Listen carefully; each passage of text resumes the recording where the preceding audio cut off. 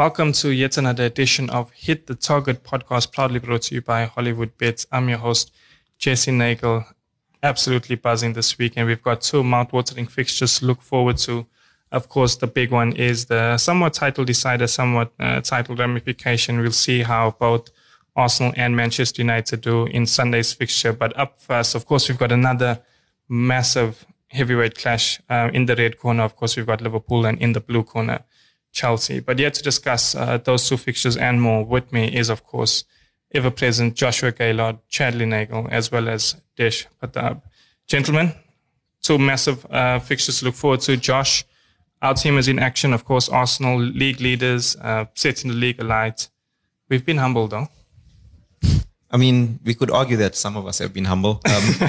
But I'd like to just point the listeners' attention to the host. He hasn't been that humble. He has. Nope, I haven't. He has been buzzing for Arsenal, but rightfully so. Mm-hmm. They're playing exceptional.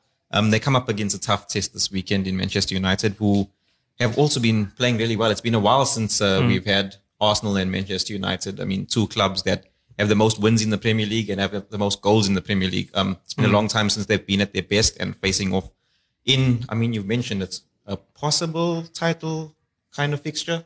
Somewhere there. There's a bit of a point gap, but somewhere there. And then also early Saturday, there's another big clash. I've seen some things where people say if somebody just went out into the wilderness for a while and came back, they'd see this weekend Liverpool versus Chelsea as a title match, and then look at the log and it's 9th versus 10th. It hasn't been pretty. This could have been a Champions League final a couple of years ago. Yeah, definitely. But excited nonetheless for the football, and regardless of the placing on the table, that is a big clash, and I'll definitely be glued to the screen. Yeah, well, clearly is a heavyweight clash, although both sides look like lightweights. So you're talking about Liverpool and Chelsea? Liverpool and Chelsea. Yeah, it's unfortunate. Both teams have had dismal start to the campaign, but hopefully we'll see an improved performance from both sides this weekend. Yeah, Desh, let's start with the Liverpool and Chelsea fixture. What are you looking forward to in this game? Looking forward to Cody Gakpo. I think I've been on Cody Gakpo's his fan park for quite some time since the World Cup, and he's yet to deliver a goal or an assist in a red shirt. And, they playing Chelsea at home this weekend. We know Anfield to be a free-scoring field. In fact, I think only Man City have scored more home league goals than Liverpool have this season. So, only Man City has scored more than you. That tells you that there is still goals on that pitch. And I'm sure Gakpo gets in the thick of things in this one. Who do you make the favourite for this fixture? Because obviously, if you have no attachments about Liverpool and Chelsea, you're looking at both of those clubs and you're thinking, I'd want to play them now. And in fact, now would probably be the best time to play them. You can see Liverpool with all the injuries that they have, Chelsea as well with all the injuries. None of the signings, are really settled in. João Felix is going to be missing this one. Mykhailo Mudryk probably could make his debut, but we don't know how Premier League ready he is. Of course, it could be his debut. So who do you make the favourite? It's anyone's game. I really can't see a favourite or an outright. Obviously, as I just mentioned, Liverpool do score goals, but right now you don't know which Chelsea side is going to turn up. You did mention Mudryk, but right now I think the hottest prospect in Chelsea is Kai Havertz. I think that if he doesn't do anything in this game, he could find himself on a bench for the forthcoming weeks. I think that he hasn't scored, but I've been watching him and he has been looking. Scored against Palace, didn't he? Oh yes, excuse me. But he did net against Palace. But that's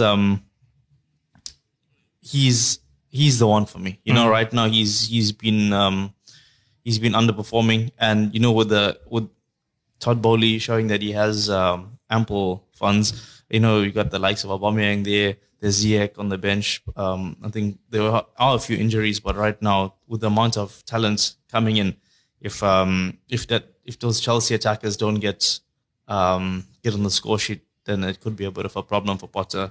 They've only won twice in the previous 10 league fixtures. So that's quite shocking.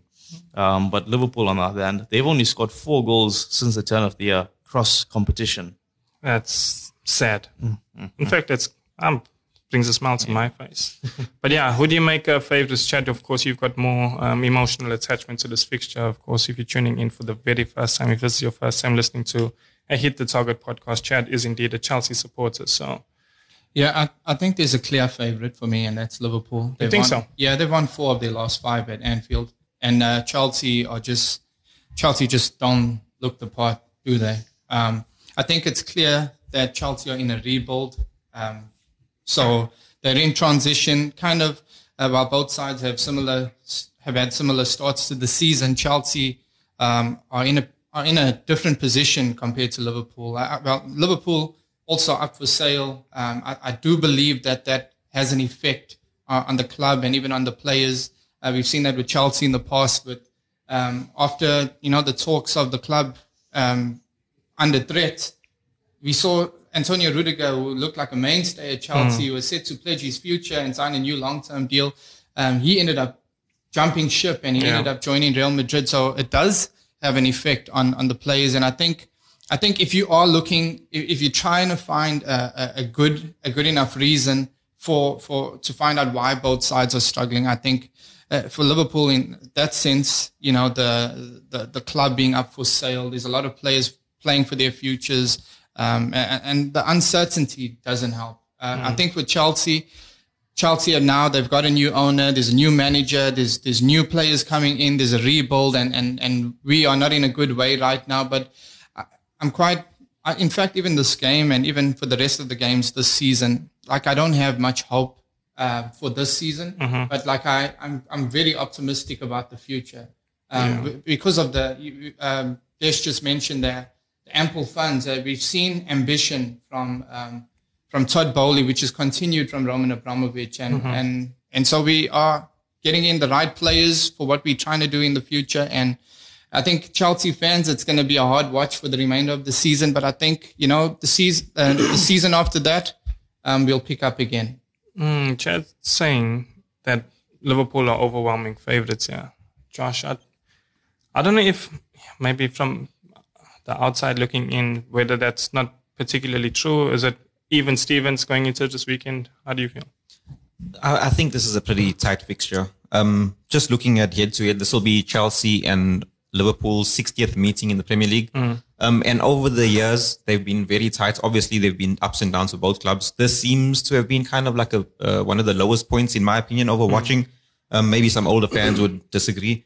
But the Liverpool have 23 wins. There have been 16 draws between both sides, and Chelsea have 21. I mean, it's been pretty tight, and that's a good couple of decades of football. I remember actually there was a time, I think it was a couple of years ago, where Chelsea would win at Anfield, Liverpool would win at Stamford Bridge. And I remember David Luiz scoring that free kick, catching Mignolet unaware. But that's just been the case. So that's why I wanted to bring that point up, was Chad saying there's an overwhelming favourite in this fixture. I'm saying not so much. I think I can kind of see where Chad's coming from in terms of home record and in recent times.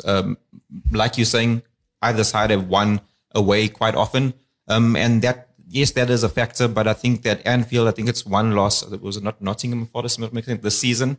And that's in 32 games that they've lost at Anfield. I mean, it is a tough season for Liverpool.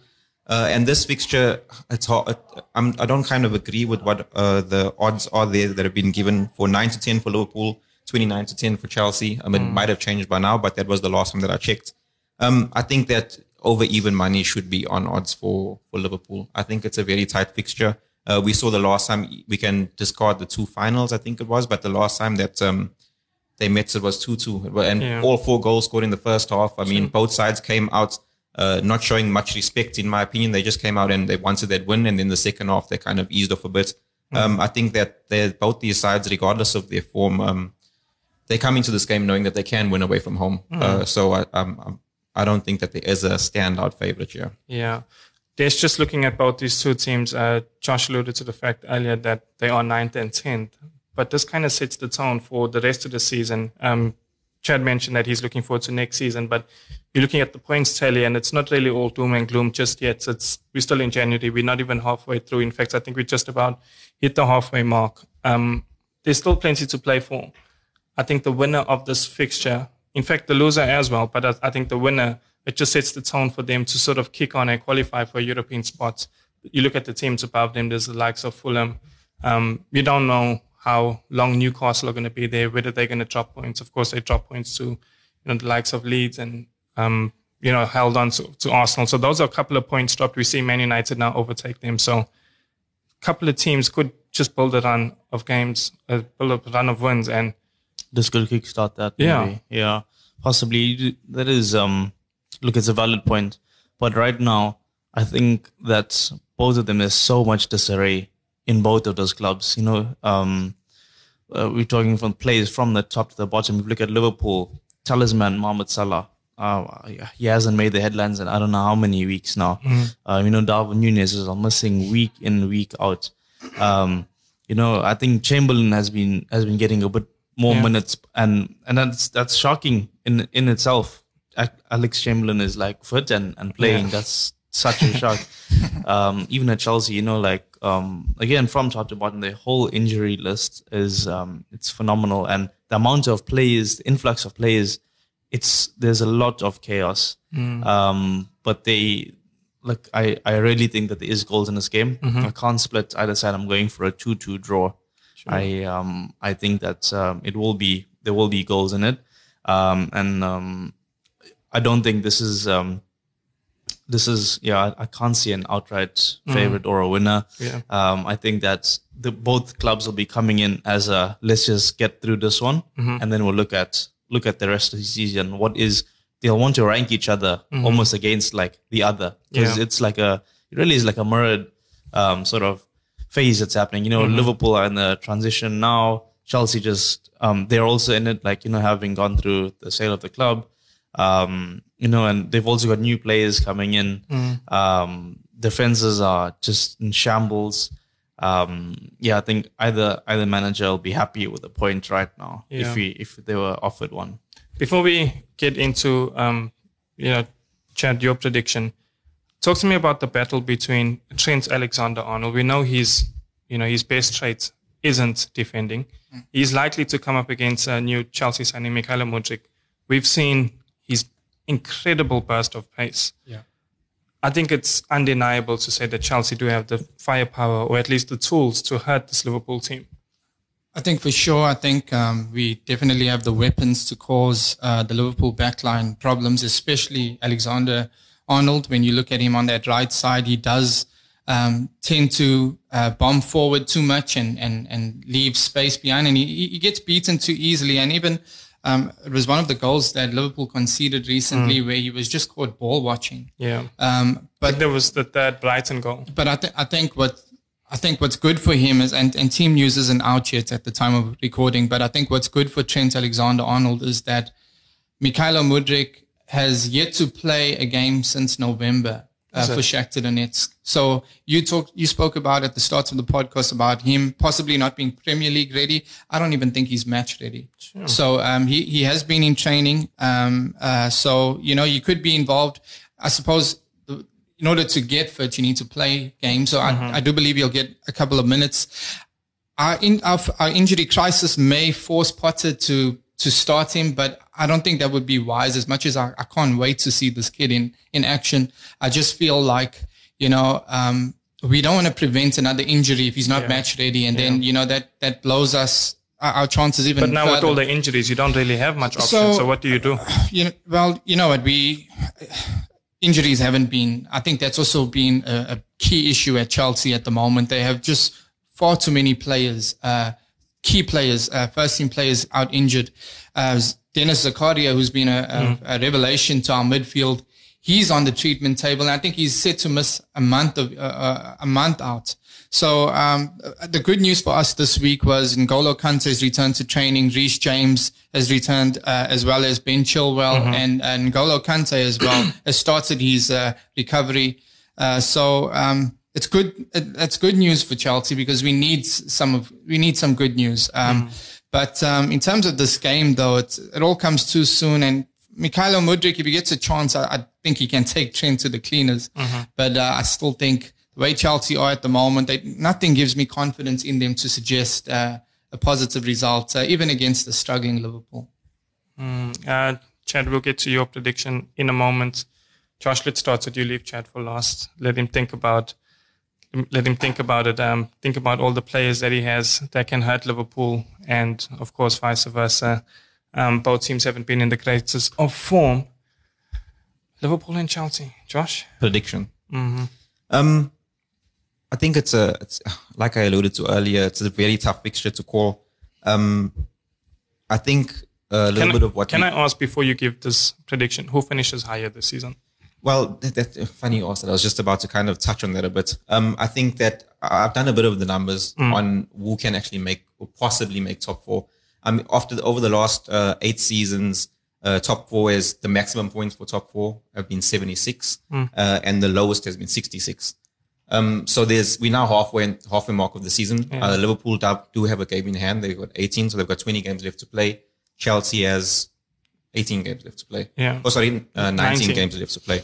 And the Liverpool basically needs 14 wins and a draw to make the halfway. That's 75 points. What would usually be considered a top four spot? A top four spot, yeah. So let me just go over it. Over the last 8 seasons, making top four has taken maximum of 76 points, minimum of 66, and the middle ground there is 71. So Chelsea need 70 points. It would be that you'd argue that they need so many to get there, as well as Liverpool. They both need 14 wins out of their last couple of games. Yeah. It's a tough ask for the both of them. Even with signings, even if they have all of their players fit from this current position, it's a tough one. So this fixture needs to be the one that the catapults, if I can say, to push them to kind of aim for that target. So it's a tough one, especially when you consider that Liverpool do not have a midfield. They've got aging players. They've needed to change it for a long time. Yes, the Cody Gakpo move was a good kind of cover for some injuries up front. But I would argue that they should rather spend that money elsewhere. We've seen some youngsters that they can rely on in the Carabao Cup. And then on the flip side, Chelsea have needed a striker, an out-and-out striker. Yes, they have Aubameyang, but most people looking at Aubameyang, we knew that it wasn't going to be the fit for him. And they went and spent money on a winger. So who possibly can add goals, but not proven enough to bring in January. So I think that on the flip side, Chelsea, they needed a striker. Yes, Kai Havertz is kind of like Desh said a little bit earlier, being their guy. I think he scored 5 goals in the Premier League so far. And Liverpool at the same time now with this massive injury in Van Dijk, we know that sometimes Liverpool can suffer injury here or there, but that player, we saw how it went for them. I think it was in 2020. The COVID season. Yes. I think it was the COVID, yeah. Desh is an Everton fan. His goalkeeper knows that all too well. He put him off the map there for a bit, and things went horribly wrong for Liverpool there. So I think that this is the game that's going to push either side to possibly aim for a higher finish. Other than that, it could be, I don't want to use the word catastrophic, but really a really bad loss here. I wouldn't be surprised if it's a draw. But that's not where your heart's... But I think that Liverpool, like I alluded to earlier, Liverpool's home form can get them going. So Liverpool to win this game. Yeah. Will they finish above Chelsea? I think if this fixture is to be a measurement, we can discuss that afterwards. I think having a look at how a team shows up to this kind of fixture, this caliber of fixture, it could push them on to get a good couple of wins in a row, and then we can decide that. Right now, off the bat, it's a bit. I don't want to leave the listeners with me sitting on the fence. So let me ask this question. I think that Liverpool will win this teams fixture out of the top 4 days. Because if you say one is and one isn't, then I kind of know, the direction you're going. But are both teams in the top 4 days, or is just one, or none? I think of them? whoever wins this has a possibility to be in the top 4 race. And I'm tending to, I think it's a Liverpool win or draw. That'll be too short from a betting perspective. So I'd have to back Liverpool at 9 to 10. And in in that prediction, I think that Liverpool is the team that will end up Finish. possibly finishing higher. Yeah. Deshu's on the top 4 races. I know you've given your prediction already, but are these two teams in the race for the top 4? My word, I actually thought they were out, but looking at the log, we've got Fulham, Brighton, Brentford occupying above them. 6, 7, 8. Yeah, Fulham, Brighton, Brentford. That's what my point is. Like, with all due respect to those clubs, they can't shouldn't see be them. there. Yeah, I can't see them. As Josh just mentioned right now, 70 points, I think it does seem like It's a doable. very... 14 from 19 wins is tough. It's a very tall order for Fulham, Brighton, Brentford. All right, so I think... You take right them now, out. Hey? So you take them out of the equation. Yeah, look, with all due respect to them, I can't see either of them or any of those three getting it. And then it leaves the current 5, which is Arsenal, City, United, Newcastle, Spurs. Yeah. I think those 5 are more likely To fight it out. There's the top 4 battle amongst those. But between Liverpool and Chelsea, my money would be on Liverpool To finish to higher. to finish above Chelsea, possibly open up a top 4 challenge, possibly. There's something about Liverpool when they go on those winning streaks. I think they can only City can match. Yeah. You know, No, it's 100%. only those 2 clubs where you can actually say Jurgen Klopp has led all, like, you know, is undefeated in 30 games. Yeah. Or Liverpool have. Even that run, 1 defeat in 32 home games that Josh mentioned. Yeah, It's quite ridiculous. It's only, I don't hear any other club, and the City ones have only come up recently, Yeah. you know, like in the last couple seasons and whatnot. But I think of those, between the 2, Liverpool for me, and they still have, I believe, Luis Diaz and Jota to come back. That is like the firepower that Diaz had at the beginning of the season. Jota, again, is such a player, can fit into most squads just effortlessly. Oh, Chelsea seamlessly. could sign Neymar tomorrow. We never know. Exactly. There's always that. But for me, I think Liverpool Will finish above. would finish above Chelsea, and maybe Force top 4 race. 7 to 10 games later, we don't know where what the table could look like. You know, they have drawn Real Madrid in the Champions League. We don't know what that's going to look like. If they get knocked out, will they could just have focus? a free run at the Premier League. Will they just focus on the league? Yeah. Chad, before your prediction, of course, you've heard what the gentlemen in studio have had to say. Is it too late for Chelsea, Liverpool? They're quite some way off now, but Desh mentioned the teams above them are quite catchable. And Chelsea and both Liverpool have the quality to go on a decent run of games, especially with the new signings that Chelsea have acquired and the players coming back from injury for Liverpool. Is it over? I think when you look at those teams above them, I think they find themselves in an unfamiliar position. And There's hope.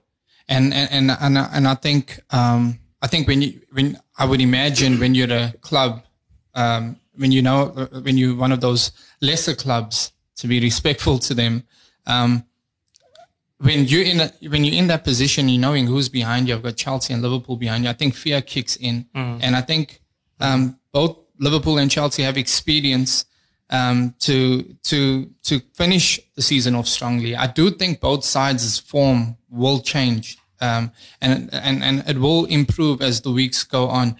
But I fear that both sides have left it too late. I don't think you finish in the top 4 by one good having half a good of second half of the season. Yeah, by having a good half of the season, whether it's first half or good second half. You need consistency, especially in the most demanding league in the world, in world football. I in terms of this match, I think I would definitely feel a lot better if João Felix was playing. Yeah. Fantastic player. I think wake me up when the new season starts, man. When Nkunku's there, and like right now, it's difficult to find any positivity in this game, and you even look at Graham Potter's side. Graham Potter, look, according to the reports, reliable reports, it appears to be that he has the full backing of the new ownership.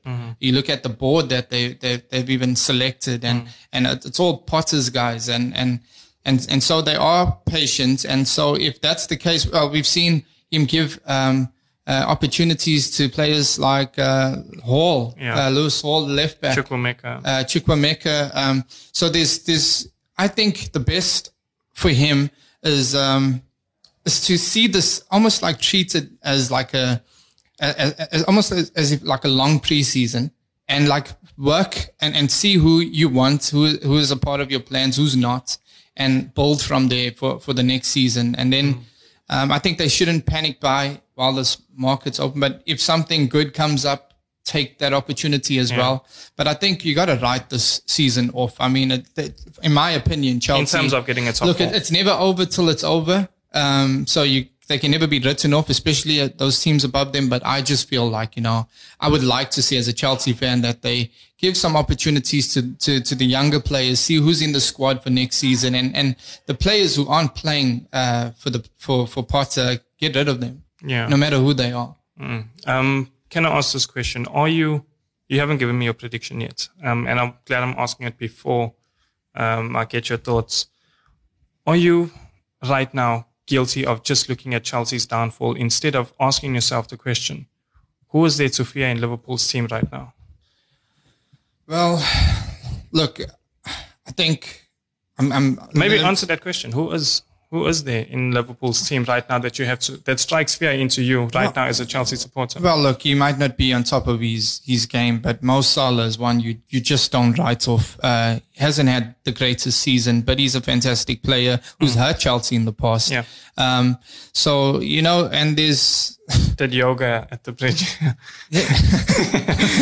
Yeah, so, look, there's even Trent. Trent can be superb, like he doesn't defend well, but he could be brilliant on his day and he could end up causing us many problems. The question is, do you fear these players right now? At the moment, going into this the moment, no, I don't. But at the same time, there'll always be that respect for these players that have achieved a lot. Fabinho, I'm just glad that Mane is not in the team, and it is a Liverpool side that are low on confidence, that are also struggling. So that gives me a little bit of hope. But I agree with what Josh said, what Dish said. I think Liverpool will finish above Chelsea this season, and like I keep saying, and I'm just going to echo what I've been saying on this podcast. Chelsea next season, every club goes through it, and this is just our time to rebuild and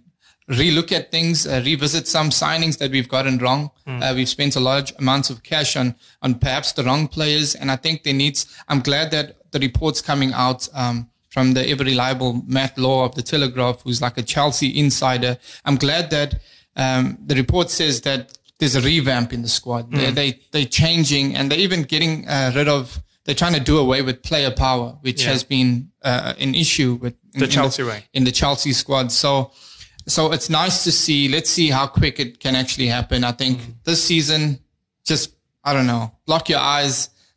But next season, there's hope. The future's bright. I can tell you that. Switch off your TVs. In terms of a result, I'd go with Liverpool to edge Chelsea. Scoreline? Perhaps 2-1.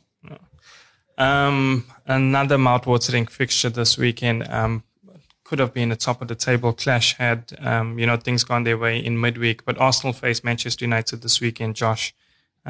Title chasing Arsenal, of course, would be the first time since the Invincible season. But right now, this Arsenal team is looking not as good as the Invincible season, but up there with one of the best teams we've seen over the past couple of years in the Premier League.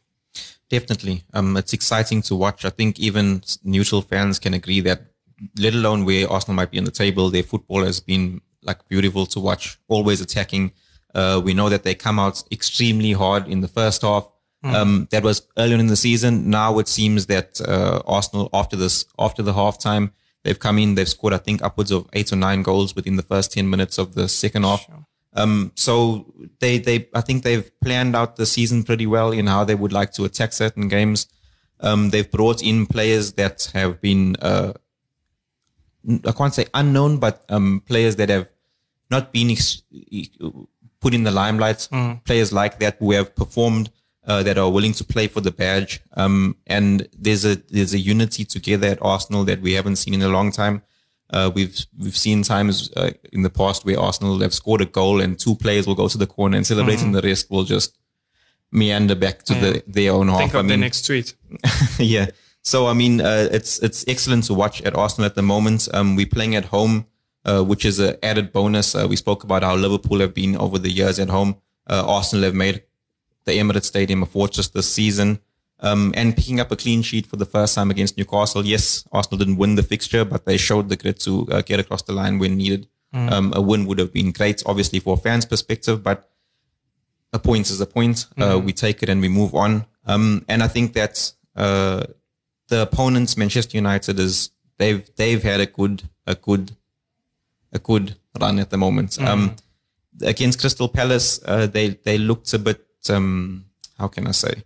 They looked a bit not as motivated. I didn't see the same motivation. I think they had Sunday in mind because, of course, Casemiro's missing this weekend's fixture. But up until the 88 minutes, when he was playing, I noticed that because I was watching the game quite closely and quite intensely because I thought, I was looking at it from an Arsenal perspective as almost like a scout, trying to see, okay, who are the players that could really, pose a threat to Arsenal. And I was looking at Casemiro because I think Martin Odegaard's been Arsenal's best player this season. And I was just thinking, how does our best player match against the system that Man United are utilizing? And I was looking at Casemiro quite closely and compared the Casemiro in midweek to the Casemiro I've been seeing all season, is that he had Sunday in mind and he wasn't getting too close to players. He was trying to intercept rather than man mark. And it worked until a certain point, but then I suppose until the 88th minute, he did get his yellow card, which of course deems him unavailable for this weekend. So it's going to be Martin Odegaard against nobody really in midfield. Yeah, I'm a big advocate for the midfield. I think that you can always win a game if you're able to not dominate completely, but have majority of the battles won in that area of the field. In my opinion, I think that Odegaard would have been able to win those battles more often than not. But without Casemiro, it does dampen Manchester United's hopes for just a win in this fixture. And if we look back prior to the Crystal Palace fixture, Manchester United against Man City, they did extremely well from a man marking perspective, just putting Fred on Kevin De Bruyne for the entirety of the game. I think he has the energy to run around and check Kevin De Bruyne, even though he is a player who moves across the field quite freely. I wouldn't have been surprised if they did that against Arsenal on Sunday. And we saw that they are confident enough to play their game. I know when we did the podcast last week, if you go back and you have a listen, my opinion on that Manchester United versus Man City fixture was that if De Bruyne wins majority of the battles, Manchester City will win. And Ten Hag, that was his main focus. He focused on De Bruyne and he took him out of the field. And like you're saying, Odegaard is Arsenal's best player, which I agree with this season. Fred would have been that man that could have tracked him throughout the fixture and kept a number on him. And now it wouldn't be the case. So it's going to be an exciting fixture to watch nonetheless. We've seen confident? I'm pretty confident heading into this fixture. I think that the home crowd have been extremely phenomenal. I mean, even Arsenal, when they head away, you can hear them through your TV set at away stadiums. So the home crowd is definitely a plus for Arsenal. And the defensive unity at Arsenal, I haven't seen in a while. It's always been a mixed match or a mismatch every now and again. And I remember when Saliba came back to Arsenal, the question was amongst Arsenal fans, is it going to be Ben White? Is it going to be William Saliba? Definitely was supposed to be Gabriel. I think he's been our best defender this season. But Arteta came up with another stroke of mastery and he put Ben White at right back, which people kind of questioned at first. I questioned it myself. But he's been another revelation there. And then the interchangeability of Zinchenko and Tierney has always been great to watch. So I think defensively in the midfield, we look great. And then going forward, we have enough. I mean, Nketiah to lead the line is a shocker. People didn't think that he'd be able to maintain this kind of form that's needed for Arsenal to continue getting wins, but he's been prolific as well. Chad, of course, Josh kind of painted the picture on, what Arsenal have been doing and the threat that they pose against Manchester United and basically why they're on top of the league this season. But talk to me about Man United. Of course, they have, come under immense, glory this season. So many people are praising Manchester United, praising Erik ten Hag and what he's done for them this season, turning them from possibly a team who are, you question marks whether they would, be in the top four quite regularly, but now they sort of punching above their weights. I don't think anyone expected to be where they are this comfortably at this point of the season. Talk to me about Erik ten Hag's vision and, what he's brought to Man United. Yeah, he's obviously a very good manager, a very good young manager. I think there was a lot of hype about him when he was during his time at Ajax. His Ajax side performed incredibly well, and he was he brought up some top players who nobody knew about, and he gave them a platform to become stars, and many of the stars we know today are down to Erik ten Hag. You think of Hakim Ziyech, one of his star boys at Ajax. You think of De Ligt, Frankie de Jong. There's a couple of players that have performed quite well under him, and I think he's got great man management. I think he knows how to motivate Manchester United, and for so long we've said the team are called Manchester United, but they haven't been united. Yeah. But he's come in and changed that. They look like a team. They've addressed the Ronaldo issue when it all looked gloom and negative, and there was negativity in the United camp. He came and addressed that. He's made changes to his coaching departments. He's added Benny McCarthy in, who's been fantastic as well. We've heard ten Hag even praise the former South African strikers' input on the team and how he's helped them work on master their finishing, and even given them a confidence further up the pitch in the attacking third. I just think that this game, in terms of this game, while Manchester United really find themselves in a good place, and I think if you hear me talk about Chelsea a moment ago about how confident I am for the future, United fans should be even more confident because they are on the right track. They have quality players in their squad. They've got a good manager, and I just think that there's just reasons for optimism. But in terms of this game, I think it's going to be very difficult, as Josh alluded to, with Casemiro missing. I think that's a huge blow. But Scott McTominay, it's another opportunity for him to come in and shine. We did see a better player when the moment Casemiro was signed, and he had that run of games where ten Hag kind of just took his time with unleashing Casemiro and getting him and giving him a good feel of the Premier League, and he stuck with McTominay. McTominay performed really well, so it's an opportunity for him to say, you know what, I'm ready. Pick his hand up and come in and put in a master performance where you could be the hero and help your team. I just think that this Arsenal side at the moment, just so much going their way. They are fantastic to watch. They are just a fantastic club. I don't know how Arsenal fans feel, but I think from the rival fans looking at it, I think the ones that are honest always thought that, no one ever doubted Arsenal, no matter what patch they were in. Arsenal are a giant club, a ginormous club, but there were many times where they didn't behave like a big club. And I think that you're seeing it on the pitch and off the pitch as well. Like, to walk away from the Mudryk deal, I think they deserve credit for that, because they have now seen, we're not going to be bullied. We're going to pay what we think is right. On our valuation of these players. And I just think that Arsenal just doing all the right things. It's hard to see it's hard to even pick out a weakness in them. And they are on course to make history and become the first side in the Europa League to win the Premier League title, which is a fantastic achievement. You spoke about how perhaps not as good as the Invincible side. Obviously, what the Invincible team did was fantastic, and that can never be done again, in my opinion. But correct me if I'm wrong, but this current Arsenal side have more points at this stage than the Invincibles. who had drawn many games. So I think Mikel Arteta deserves a lot of praise. The Arsenal players are performing well. And it looks like Arteta's doing what he can to get Arsenal just over the line. Club in talks to sign Trossard. So, it's a lot going for Arsenal. And I can't wait to give you my prediction. 15 wins, Dish, from 18 games. That's championship form. Incredible. And they just look like they're showing no signs of slowing down. Yeah. Both clubs played their rivals in the last week or so.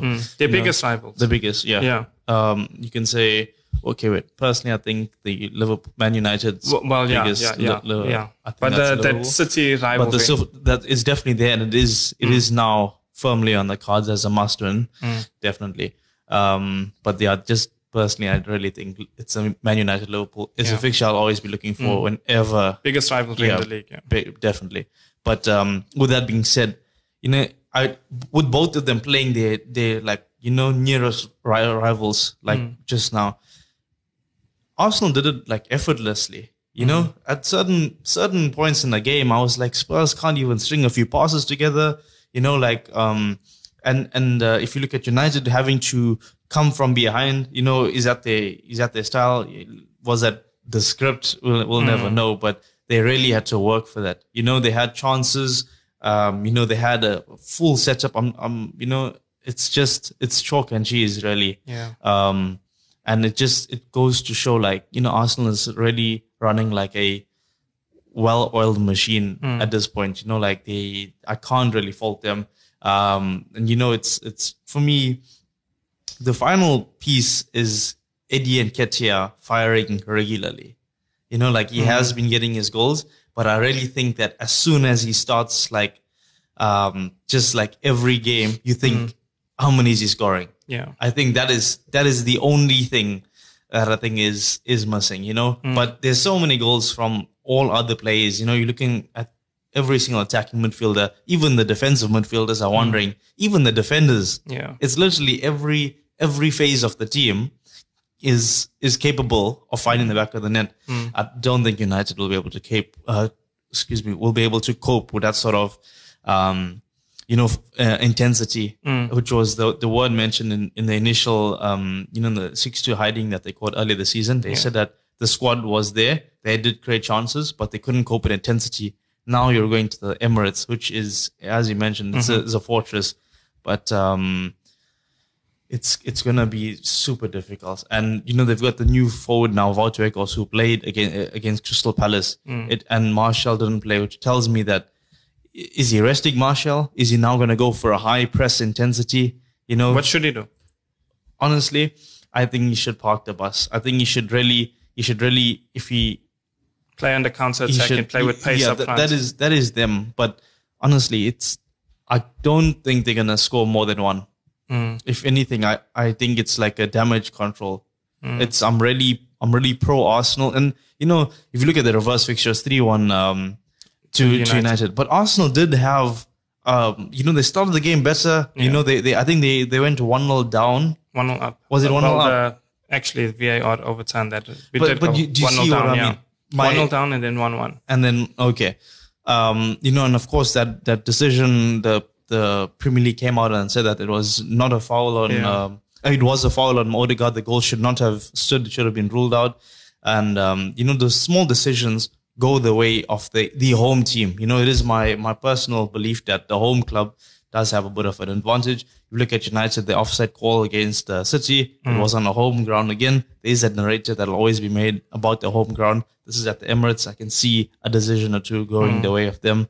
And I really think I can only see, I'm very heavy Arsenal, maybe even 3-1, return the favor. Yeah, look, I think I've done a decent enough job to kind of stay humble up until this point in the podcast, but I'm not going to I'm coming out my shell now. I think we're going to smack United. I think we are definitely... You're getting smacked.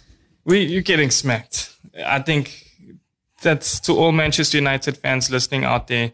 You're getting smacked this weekend properly. It's going to be... Josh is shaking his head. No, look, Josh, forgive me. I've done well enough. I've tried to get you guys' views and opinions on this, but I just can't. They're not all nice. I can't hold it back anymore. Manchester United, you are getting smacked. I'm so confident. I'm glad Desh brought up Vejos because he's a player that suits Salib and Gabriel to the T. You're going to play long balls. Look at Arsenal's probably two hardest games this season were Manchester United. They hurt us with the counter-attack pace of Rashford, pace of Martial, pace of, the speedy players up top.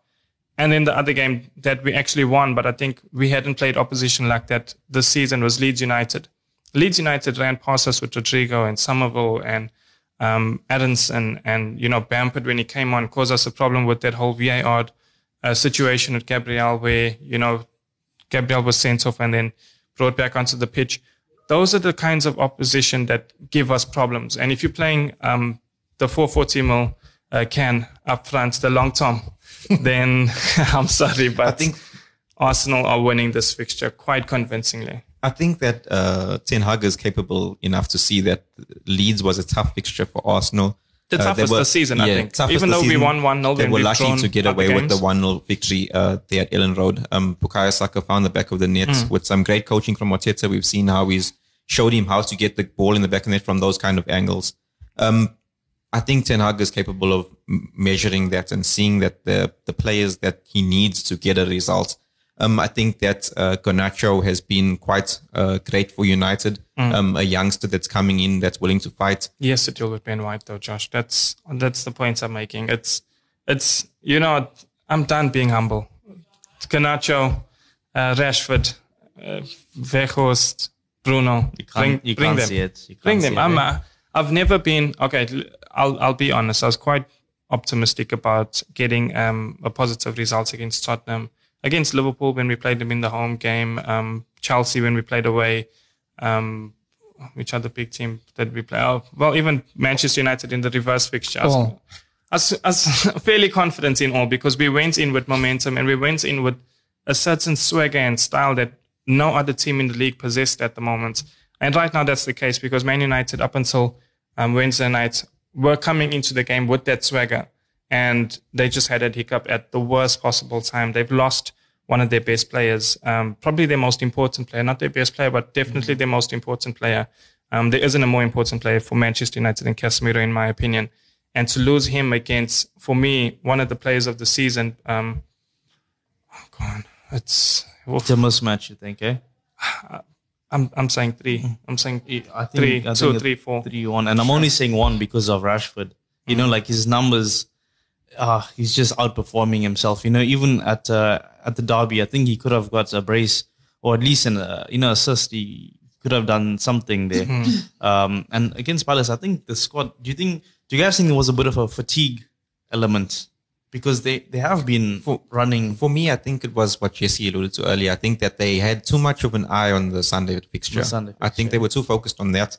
And going to Crystal Palace, we know that Selhurst Park is tough to play at. We know that Patrick Vieira doesn't shy from a fist fight in the fixture from a football perspective, especially against United, and especially against United. So I think it was more of one eye on Arsenal, and Casemiro played with the yellow card in mind. We know that. I think the camera panned to Erik ten Hag when he got that yellow card. He was very disappointed. Because he knows what an integral part of United is. That's what Man United fans' reactions are listening to this podcast. Ten Hag's reaction. How was Olise's reaction? Is that guy on loan or? I think he grew up as a Red Devil. No, but genuinely, I think we've kind of jumped the gun with my optimism. According to my prediction, I'm going 3-0 Arsenal. We were discussing it off air, but I said 2-0. But I think you guys have riled me up to...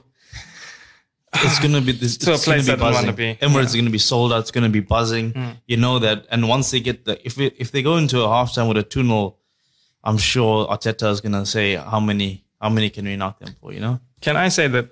Can I make a bold call? Another one. I feel like I'm on the podcast with that. DJ Khaled. With the Anfield agenda.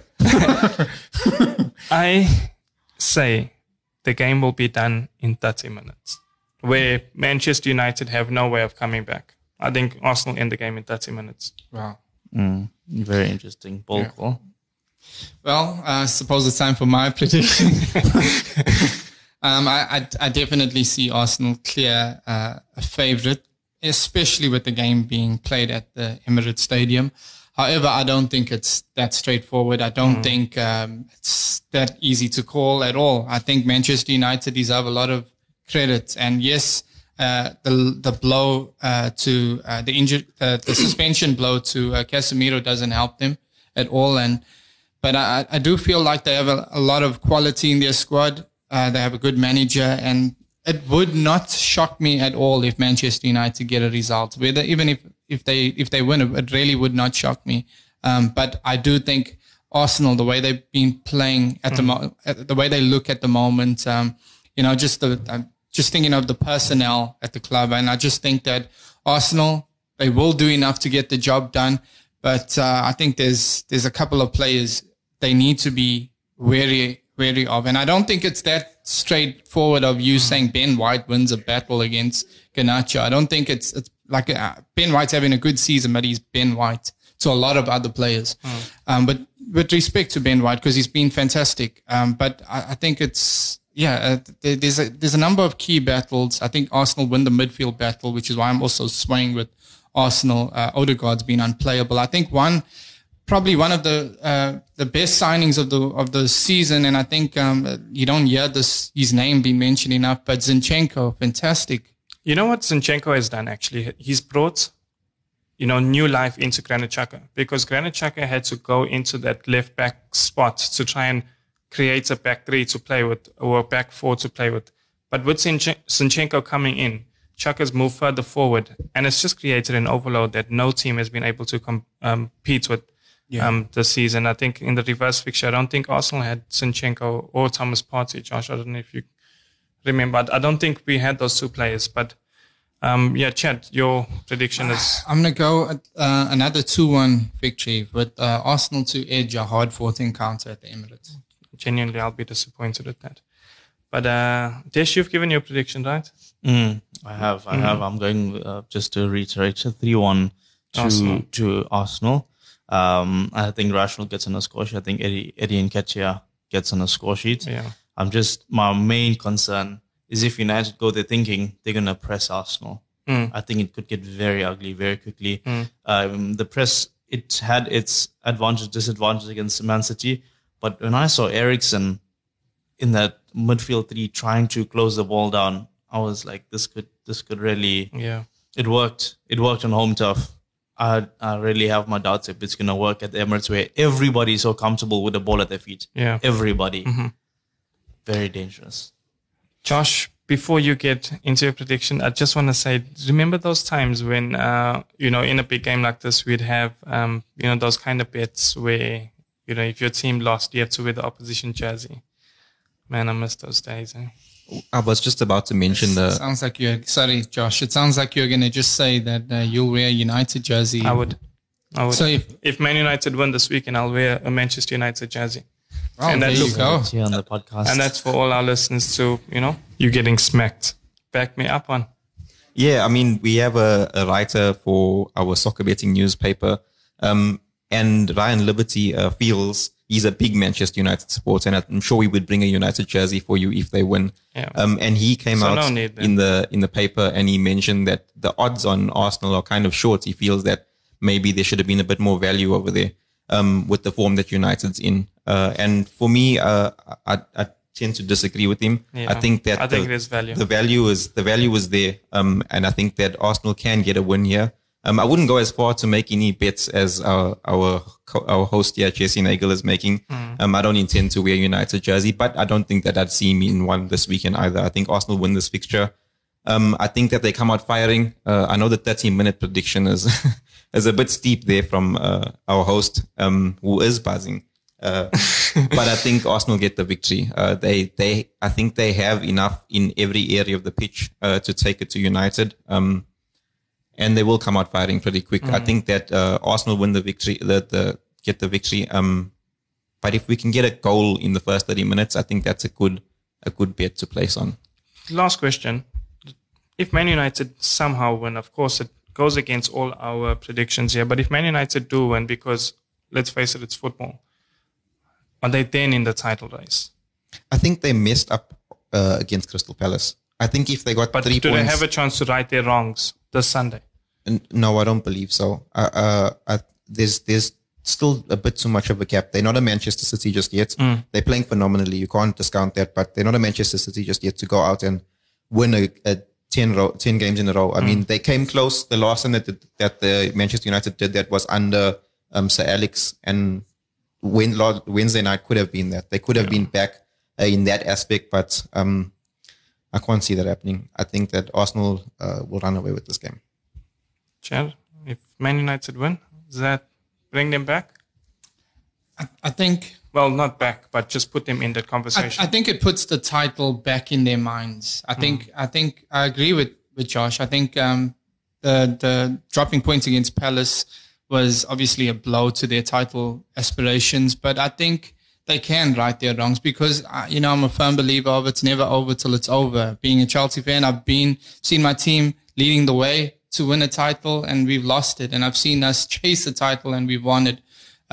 So I just know that, it's not over till it's over. The point gap, yes, there's a gap, but, Arsenal looked the part this season, but they've never shown us seasons prior that they can, go on, because normally Arsenal have a good first half of the season, so there's also questions for them to answer which we haven't seen. We can assume the answers, but we haven't seen them yet. So I think United can definitely, I think that will just at least give them a moral boost. If they are able to get 3 points, it'll give them it'll be a morale booster, going into their next run of matches. And, you just don't stop dreaming.